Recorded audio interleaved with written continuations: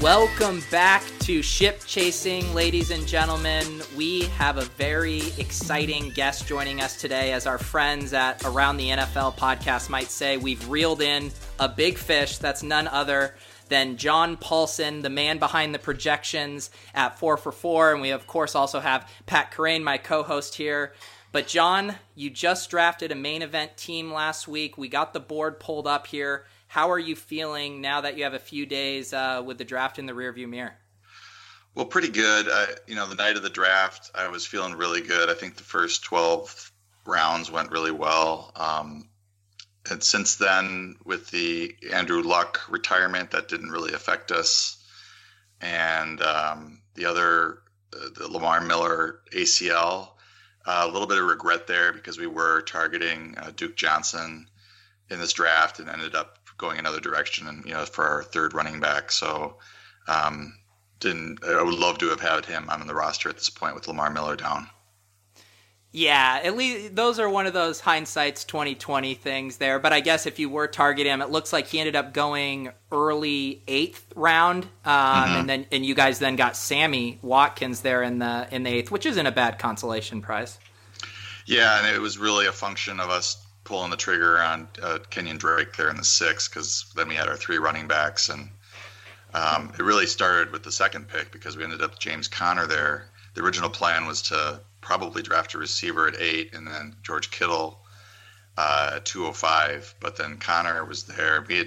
My co-owner and I, had teams together for probably 12, 13 years now, and we usually agree on stuff, but this was a difficult one to prep for with the 8th pick because there's so many weird things going on in the first round. I mean, Travis Kelce could be there, but he's got a week 12 bye. Do we want him?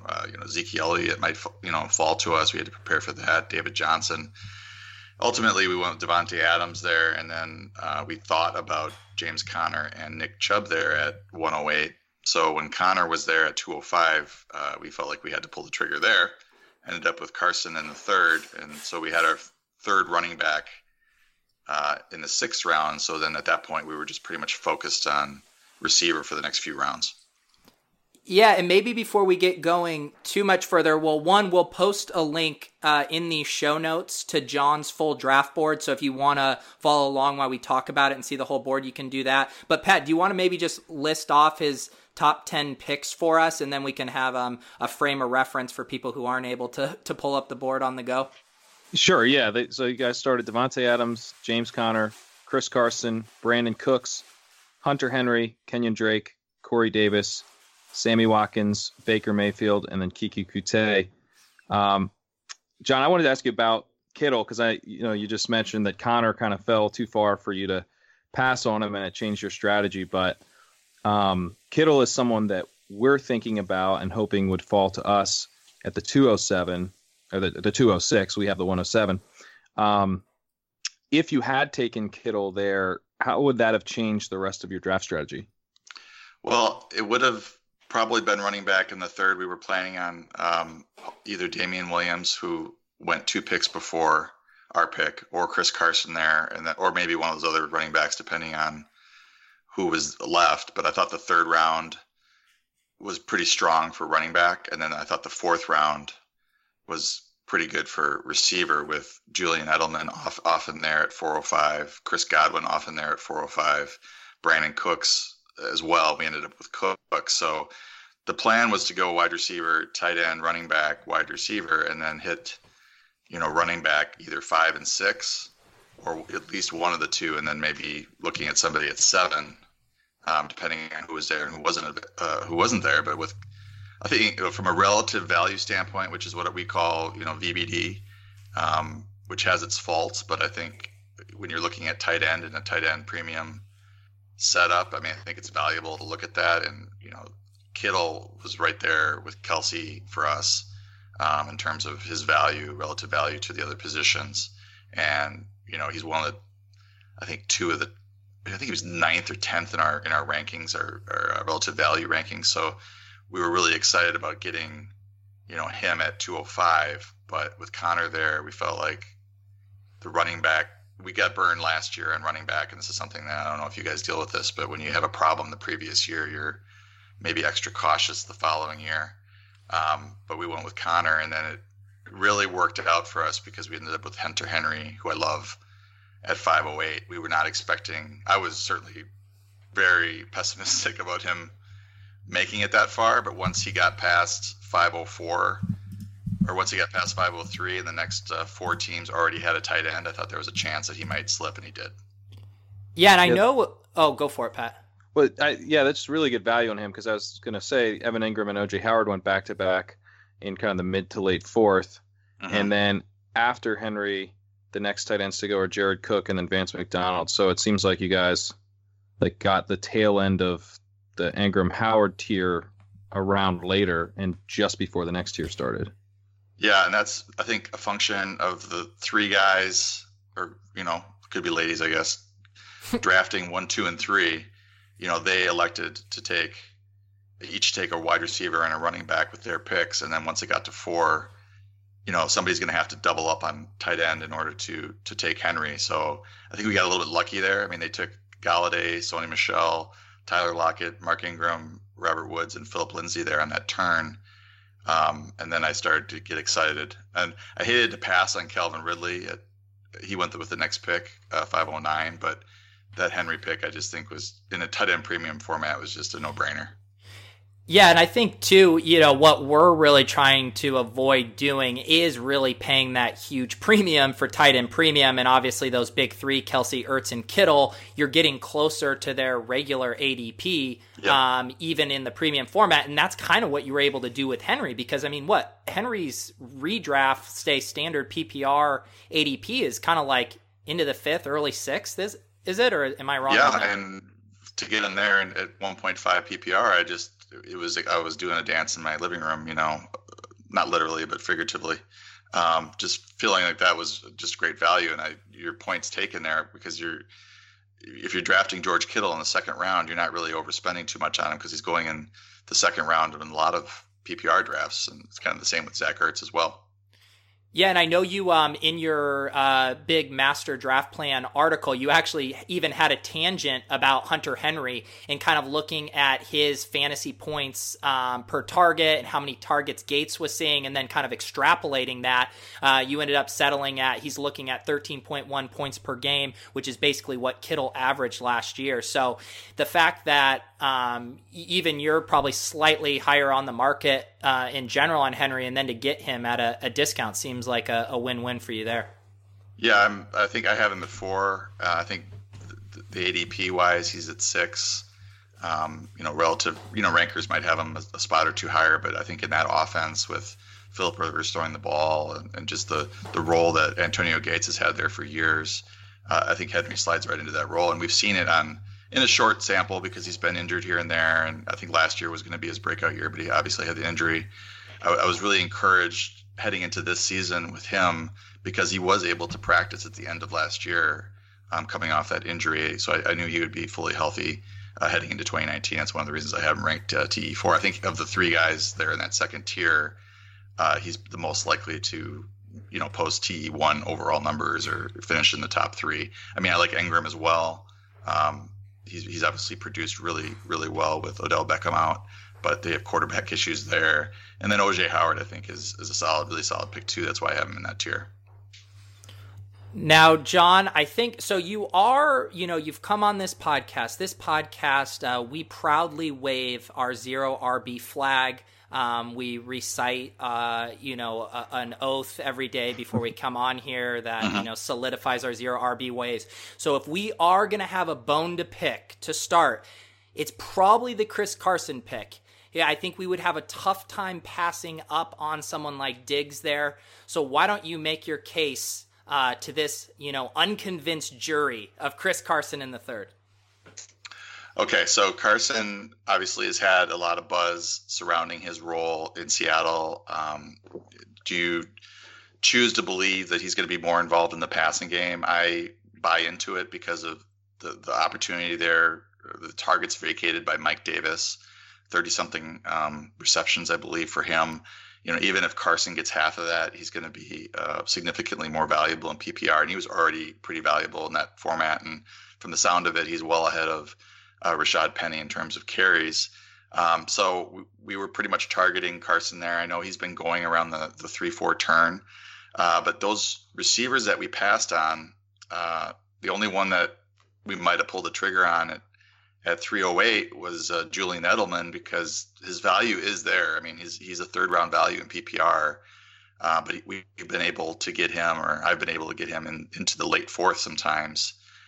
So we felt like he had a pretty good chance of slipping. And if not, we end up with Chris Godwin or Brandon Cooks, which I think was a nice consolation prize.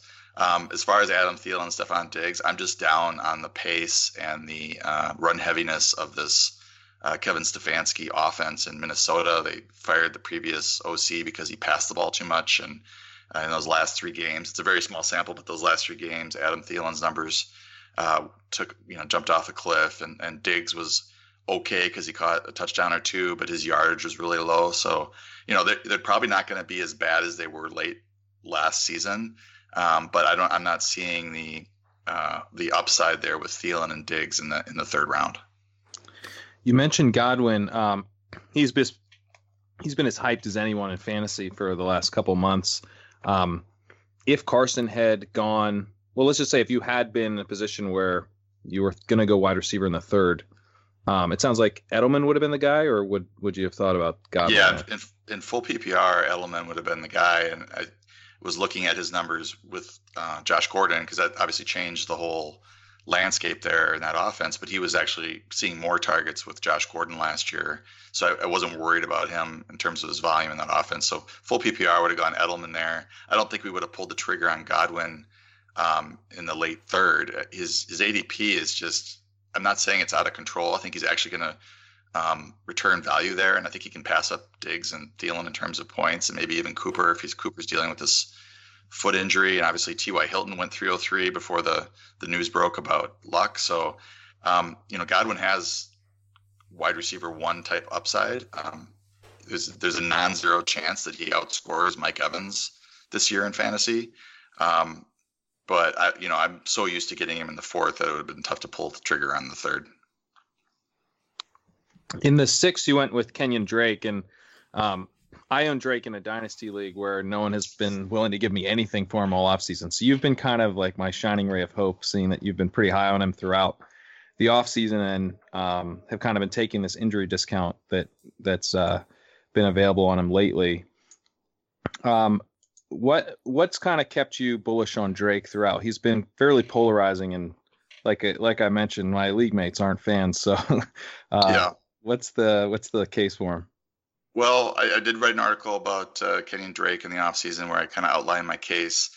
The reason we pulled the trigger on the 6th, and I would say this is mostly you guys, are drafting together, so you had a little push and pull, tug of war sometimes on some players. And my friend Joe, my co-owner Joe, I had tried to soften him up on Drake a little bit, and if he's there in the 7th. But the news broke prior to the draft that he was out of his walking boots. So to me, that was a real sign that he was going to be active week 1.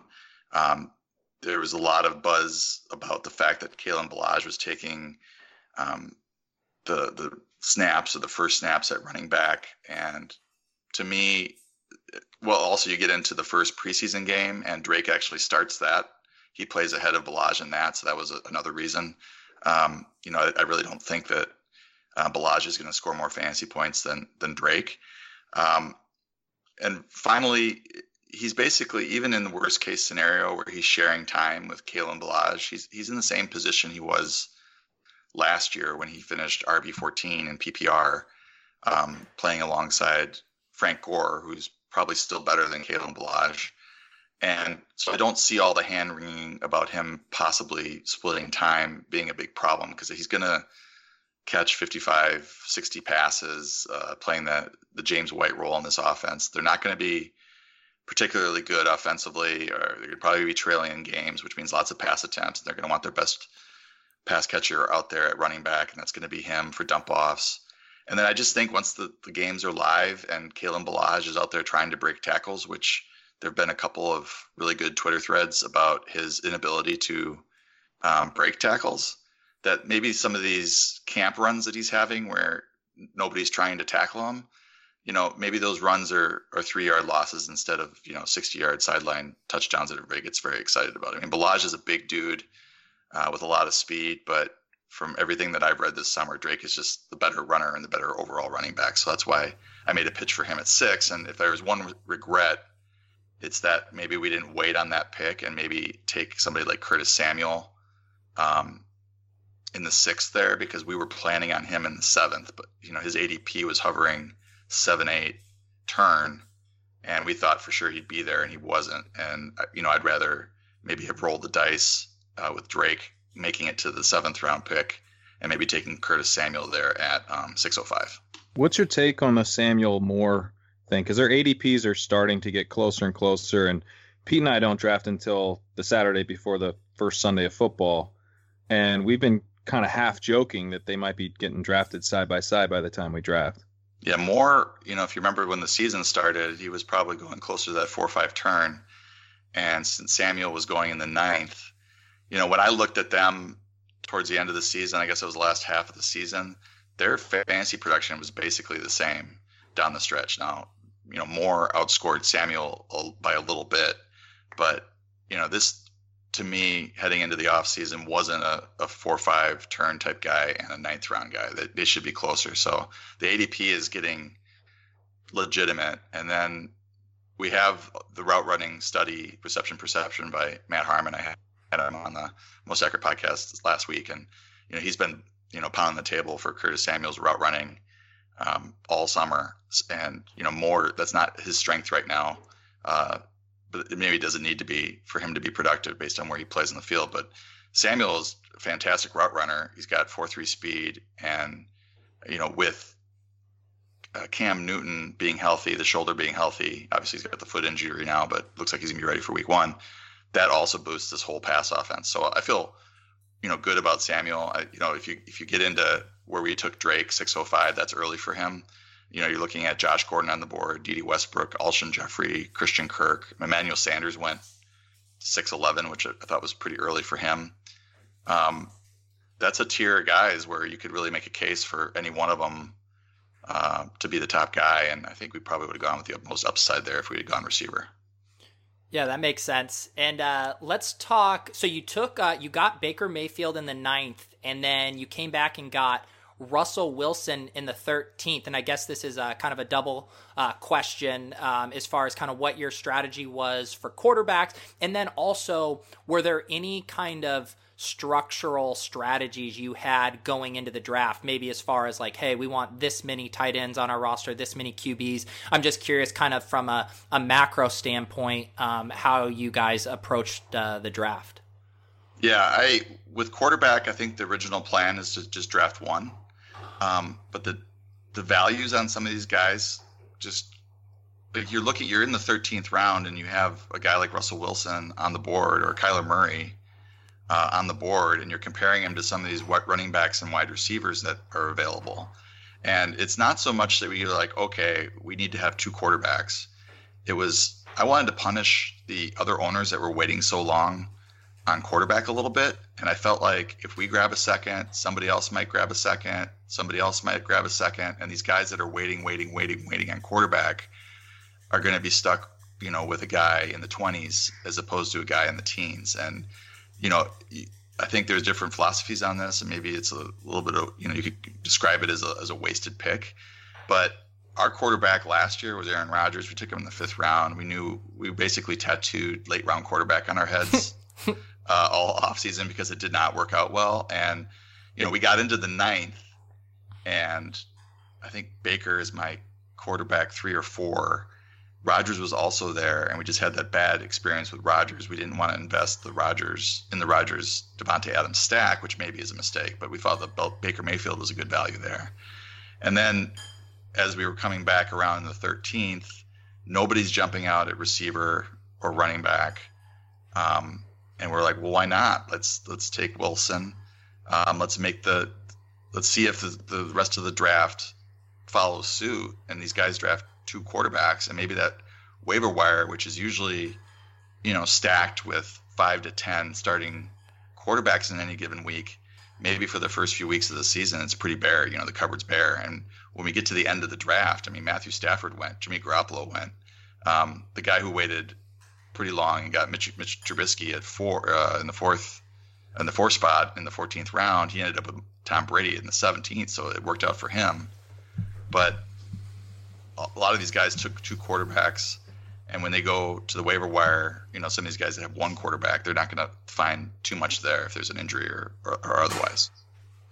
Yeah, I've definitely seen some boards like that too recently, where there comes a point in the draft where if you don't have targets there and you don't feel like these are guys that have the upside to eventually see your starting lineup, then it can make sense to at least want to entertain the idea of hoarding as much firepower as you can, or maybe in your case, keeping it off of someone else's roster. Let's talk about the end of your draft. You took some flyers. Chris Thompson, Gio Bernard, grabbed the Patriots defense in the 16th, who has a nice start to the season schedule. And then you scooped up a couple more tight ends. And then your last pick, your Mr. Irrelevant, was a guy that I think is going to be very relevant this season, Andy Isabella. Why don't you tell us kind of about how you guys plotted out the end of your draft? Yeah, and this is where I suppose everybody feels fairly uncomfortable with their last 6 or 7 picks, because it's the talent and the upside maybe isn't there, or you're trying to draft upside, but it's hard to come by. I mean, I've been a big Chris Thompson fan for years. He had 2 20-plus, 25-plus point PPR games to start the season last year, and then got injured, and then just never was quite the same. And now the situation in Washington has changed significantly there with Darius Geis and Adrian Peterson there at running back, but I still think that in a pinch, if we started Thompson in a game where the Redskins are probably going to trail, which is every game, we can probably count on 4 catches for 40 yards, and who knows, we might get a touchdown from him. Giovanni Bernard, I feel like, is one of those attrition plays that is available 15th, 16th, and later. These guys going in the first and second round, like Joe Mixon, people just think that they're, indestructible, and they're not really looking at their backup at all. If Mixon goes down, Gio Bernard's, proven that he has low-end RB1 upside, so he's basically just an injury play. I call them attrition plays. Love the New England defense. They came in with the most projected, in terms of the offenses they're playing, the most sacks allowed, most interceptions allowed in terms of fantasy points. So I love the Patriots this year, and their opening schedule is fantastic after playing the Steelers at home. And I think, looking back at everything, we have Chris Herndon as our tight end 2, who's out for the first, I guess, through week 5. And I like him at a discount there in the 12th, because I think he would have gone a couple rounds earlier if he had been playing the whole season, especially in tight end premium. We also took Ben Watson, which maybe we're going to have a couple of tight ends now that aren't playing for the first 4 weeks of the season. I don't know how long we'll be able to hold on to both of them. We'll probably end up cutting Watson if there's a running back or a wide receiver that we want. And Jordan Thomas, I just learned today, is not starting for the Texans anymore. He was the young tight end from Houston that was, I guess Darren Fells now has beat him out, so he's not having a good camp. So he's probably going to be one that goes. Now, the last pick, you mentioned Andy Isabella. I'm having a little bit of regret with him as well, because Keyshawn Johnson has been outplaying him. I think Isabella has, I don't know if I'm thinking in a 2 or 3 year time frame with him, because I think he has so much upside, given his athletic ability, his production at UMass. Kevin Zatluko, who works at 4for4, Isabella checked in really high in his wide receiver chances of success within the first 3 years. And, that offense, they made him, Cliff Kingsbury made him the number 1 wide receiver priority in their draft. He drafted him first. So I might be, Keyshawn Johnson did not get drafted in this, and I'm maybe regretting that a little bit, but I still like Isabella's upside, for the next year, 2 year, 3 year window. Yeah, Pete and I are kind of split on the Isabella Keyshawn Johnson. Both of us are big fans of him as a prospect and a dynasty, but I've kind of moved over to the Keyshawn Johnson camp myself, just because he's been running ahead of him so consistently, and Isabella's been playing the entire preseason game and not coming in until after the starters are removed. But I think Pete's case is, the upside with Isabella for big plays that maybe Keyshawn we're not as sure about. So I kind of like getting them both. Like if you could, pull off a 19th or 20th round double up, I think that would be nice. Yeah, we could have done that, but we ended up trying to chase tight end points and probably shouldn't have. Yeah. So, go ahead, Pat. Yeah, well, just to kind of dig in a little further on this Arizona offense, you guys actually passed on Kyler Murray in the 13th for Russell Wilson, but Murray's a guy that I know you're really high on. You got him at quarterback 8. He was on your 39 players I want to draft everywhere list, and he's a big target for us. So did you just feel like Wilson was a better fit with Mayfield? I think that was if I'm looking at, I remember what the conversation was about that. Arizona, Mayfield has the week 7 bye. Murray has the Giants, so he would have been a good matchup from a schedule standpoint there. I think it was more of a tug of war between Joe and I in terms of how good we felt about Kyler Murray versus Russell Wilson, and this was also before was it? I'm trying to remember the DK Metcalf injury when that came out. I think he was injured beforehand, but I think we were looking at Wilson and Murray and not seeing a whole lot of difference between the two. And I remember Joe does like Wilson a bit more, and so it wasn't one that I was going to pound the table for. And just when you were looking up your conversation there with your co-owner, I'm always curious about kind of the process of how people co-manage. Pat and I have been figuring it out as we go, just through practice and reps and stuff over these past few years. But what does your guys' process look like in the season as far as deciding on the exact amounts that you're going to bid on the waiver and all those kind of decisions? Well, I told Joe. Like at the beginning of last season, that I had too many leagues going on, and if he wanted to co-own the team with me, then he needed to take charge of the waivers, because this is the part every week where it's waiver day, and I don't know how many leagues you guys are in, but when you're in like 5, 6, 7 leagues, and you also are doing fantasy football all day for your job, it gets to be really kind of a grind to be searching the waiver wire to see if Andy Dalton's available. So he'll do what typically he'll hit me up and say, we can cut these 2 guys. We got so and so on bye, and here are the guys. And then we kind of hash out the prices between us. And we typically think about fantasy in mostly the same way, so it's not too difficult. I mean, I think it'd be really tough to co-own a team if you guys have vastly different opinions about how to handle your fab, or what position's important, or can't talk. You're not open and minded enough to listen to the other person's case for a player, or defend your case for a player. But Joe and I think pretty similarly about things, and have been playing together now for a dozen years, so we're used to it. John, if you want to spice up the waiver experience, one thing you can do is just do it live on air with no prep. Oh, is that what you guys do? That's what we do. That makes it that would be interesting for sure. Yeah, it's we're also doing a draft tomorrow night, and as I know you saw how much Pat loves Ronald Jones this year, for our 2 drafts, or at least the one tomorrow night, we are going to institute a thing called the Rojo card, where each of us gets one trump card to play during the draft, where we overrule the other person and get to pick the other guy that we're debating. So that's my insurance of Pat wanting to draft Rojo in the 6th. Well, you'll be happy to hear that his ADP is really sunk. He went in the 12th round of this draft, so it has really sunk. I'm quite happy about that. The swelling thing is really sunk it. Yeah, and the Dare hype is real. Yeah, don't bring up Dare with Pat. I actually think Dare's pretty intriguing, but the whole snaps thing that he played with the first team snaps, they sat Barber and Ronald Jones for the night, and then Dare came in when Winston was still in. What do you think about that, John? Is that like a bad sign for Barber and Rojo, or do they not want them to get hurt, but they're trying to get the first team more snaps?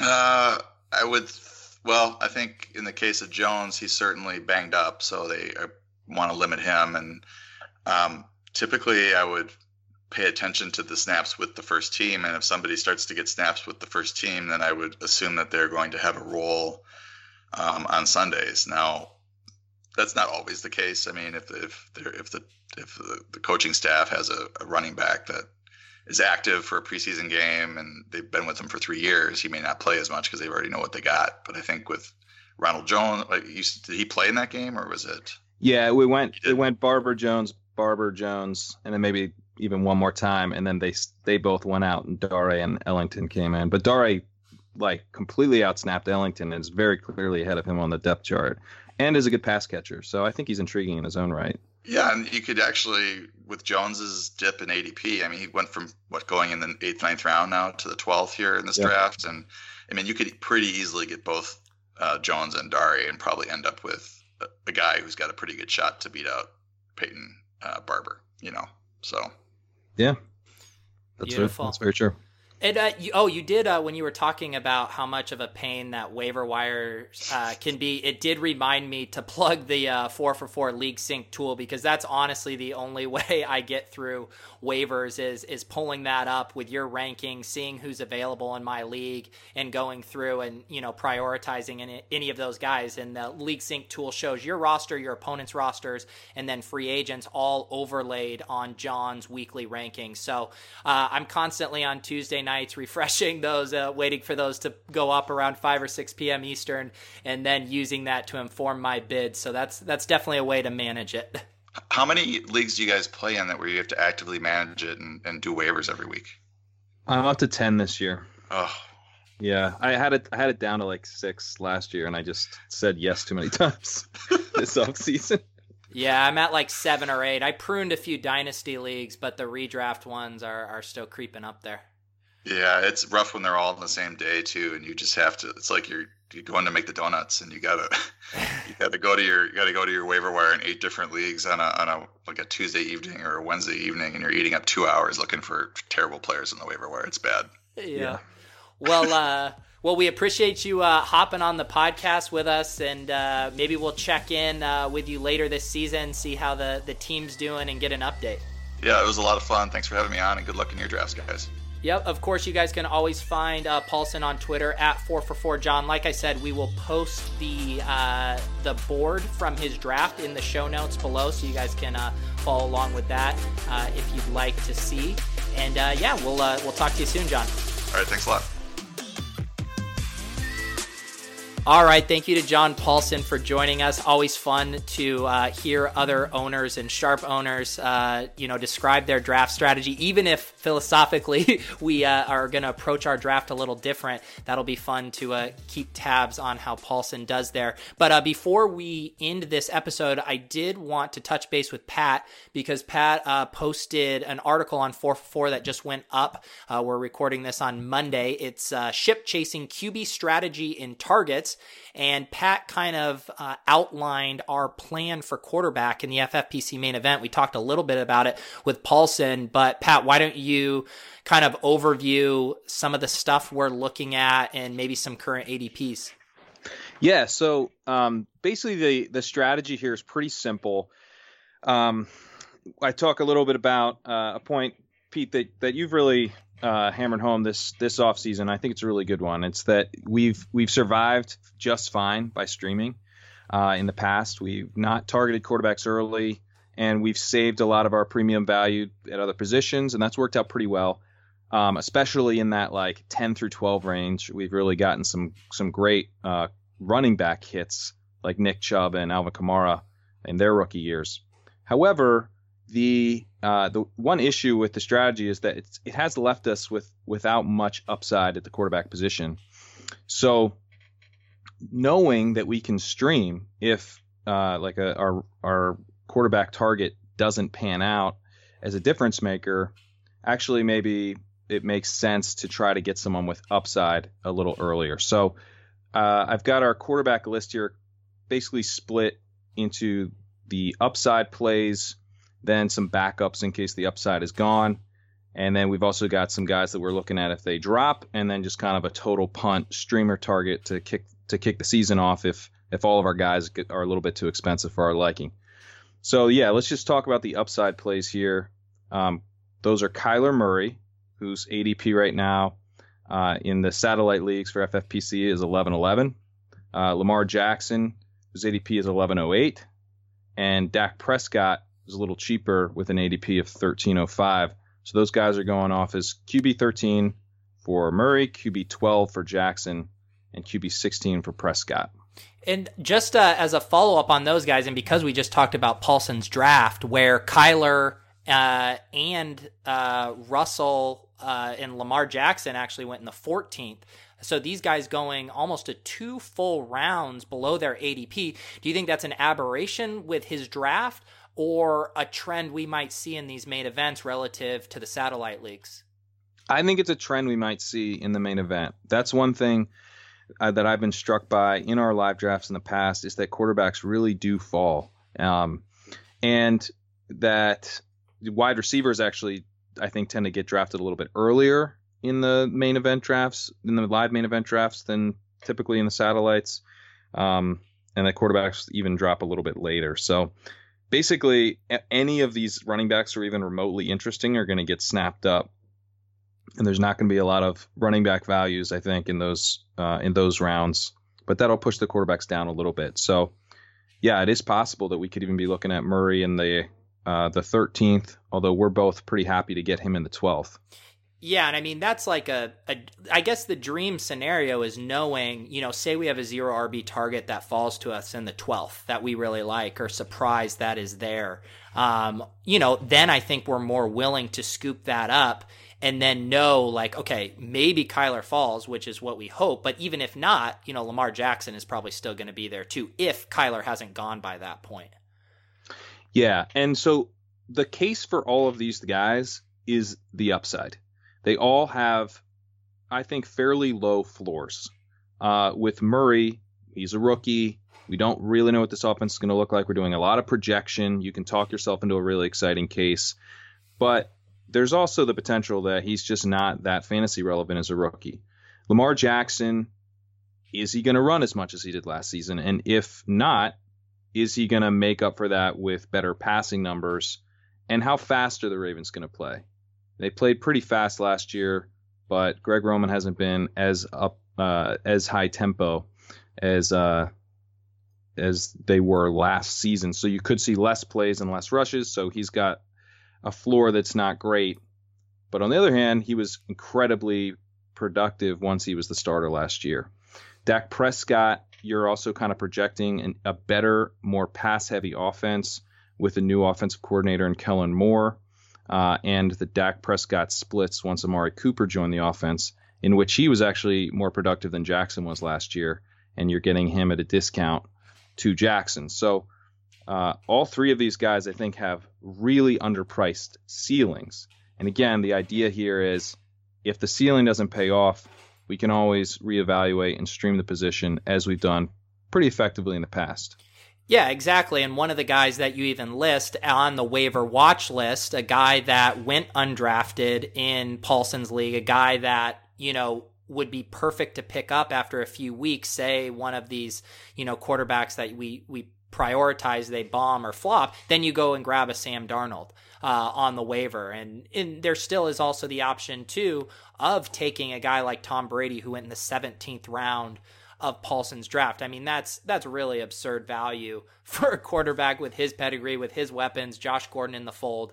So there's definitely ways to patch things up if you flop on one of those premium targets. And that's why I'm so willing this year to take a swing in the 12th or 13th, because again, our overall idea, presuming we go 0 RB or even modified 0 RB, is that if we can hit on 0 running back targets throughout the season on the waivers, our later round picks, that we supercharge a team that already has incredible firepower at wide receiver and tight end, obviously, and also quarterback, and that the running back is that last piece of the puzzle. And so I think, by neglecting high upside quarterbacks in previous years, we've kind of capped the overall upside, even though that hasn't come back to bite us yet because we haven't made it far. But if we do get all those other pieces right, we're going to want to make sure we have a ceiling with our QB as well.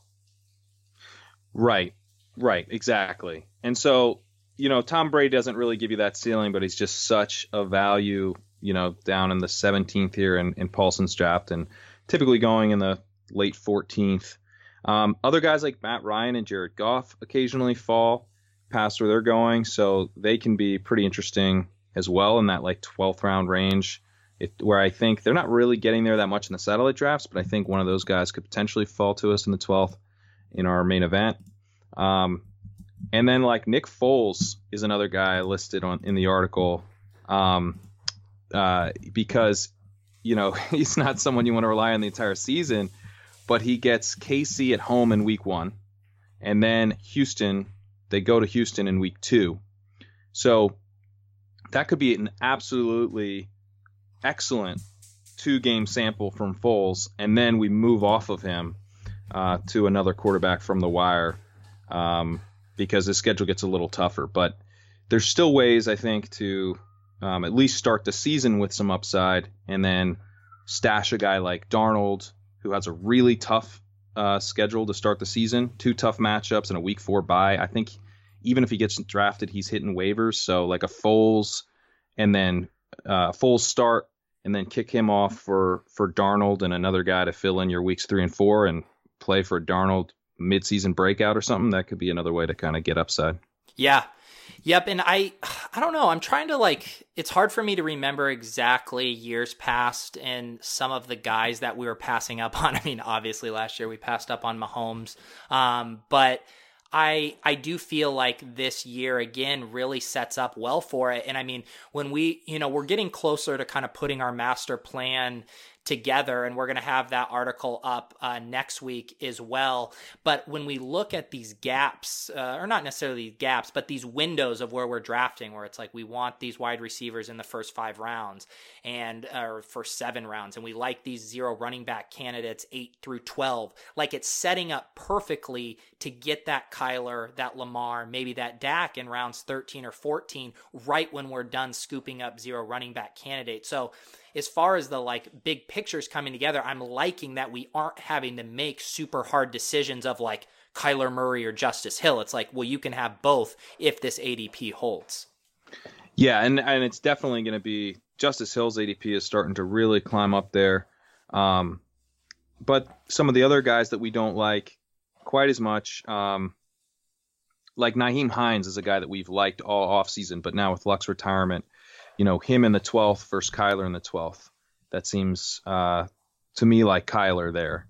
Jalen Richard is a guy that we've really liked getting basically for free all offseason. Doug Martin's now on IR, and he's basically like the true handcuff to a rookie. So I think Richard is a guy that hopefully his ADP doesn't creep up too much. He went in the end of the 13th here. I would love to still just be able to get him in the 13th easily. But, if we need to take him in the 12th and get the best available between like Jackson, Murray in the 13th, or even wait until the 14th to try to get Prescott, I'm fine with that too. Yep. Definitely. Well, definitely check out Pat's article up there. That I believe is our 3rd article. We had one kind of outlining just the FFPC main event and in the league settings. So if you've been listening to this podcast, you're definitely familiar with that. We did one looking at tight ends and kind of how the first 3 rounds of our draft might be impacted based on what we do with tight ends. And then, of course, this quarterbacks article. And then we are going to be posting a 0 RB article later this week as well, kind of talking through. We actually use Paulsen's ADP from his draft to kind of look at what guys we like in the rounds we would maybe have to take them. So yeah, lots of content coming out. We are going to be doing another draft. Our FFWC draft is tomorrow. We'll have audio of that up on the feed. And then we're heading to Vegas next Wednesday night for our big FFPC weekend, which is just always so much fun. And then, of course, our draft. So yeah, tons of content, articles, podcasts. Might even have a Periscope or 2 from Vegas up on the 4for4 Twitter. So any plugs I'm missing there, Pat? Yeah, a reminder, if you're in Vegas, we're going to have 4for4 t-shirts that we're giving away, and come grab one. And then if you take a picture of yourself in the t-shirt with your draft board, and tag 4for4, you can get a free 4for4 sub. So yep, we will be. I believe we'll be around. We'll either be posted up in front of the main lobby, in front of the ballroom of where the drafts are, or during the draft party out in the bigger kind of foyer area. We'll be either posted up there, but you won't be able to miss us. We will be around and giving out shirts and subs. Yep. All right, guys, until this next episode, which should actually be in another day or two, you guys can hear a recap of our other high-stakes draft. But until then, thank you for listening. I'm Pete Overzet. Pat is Pat Carade, and this is Ship Chasing.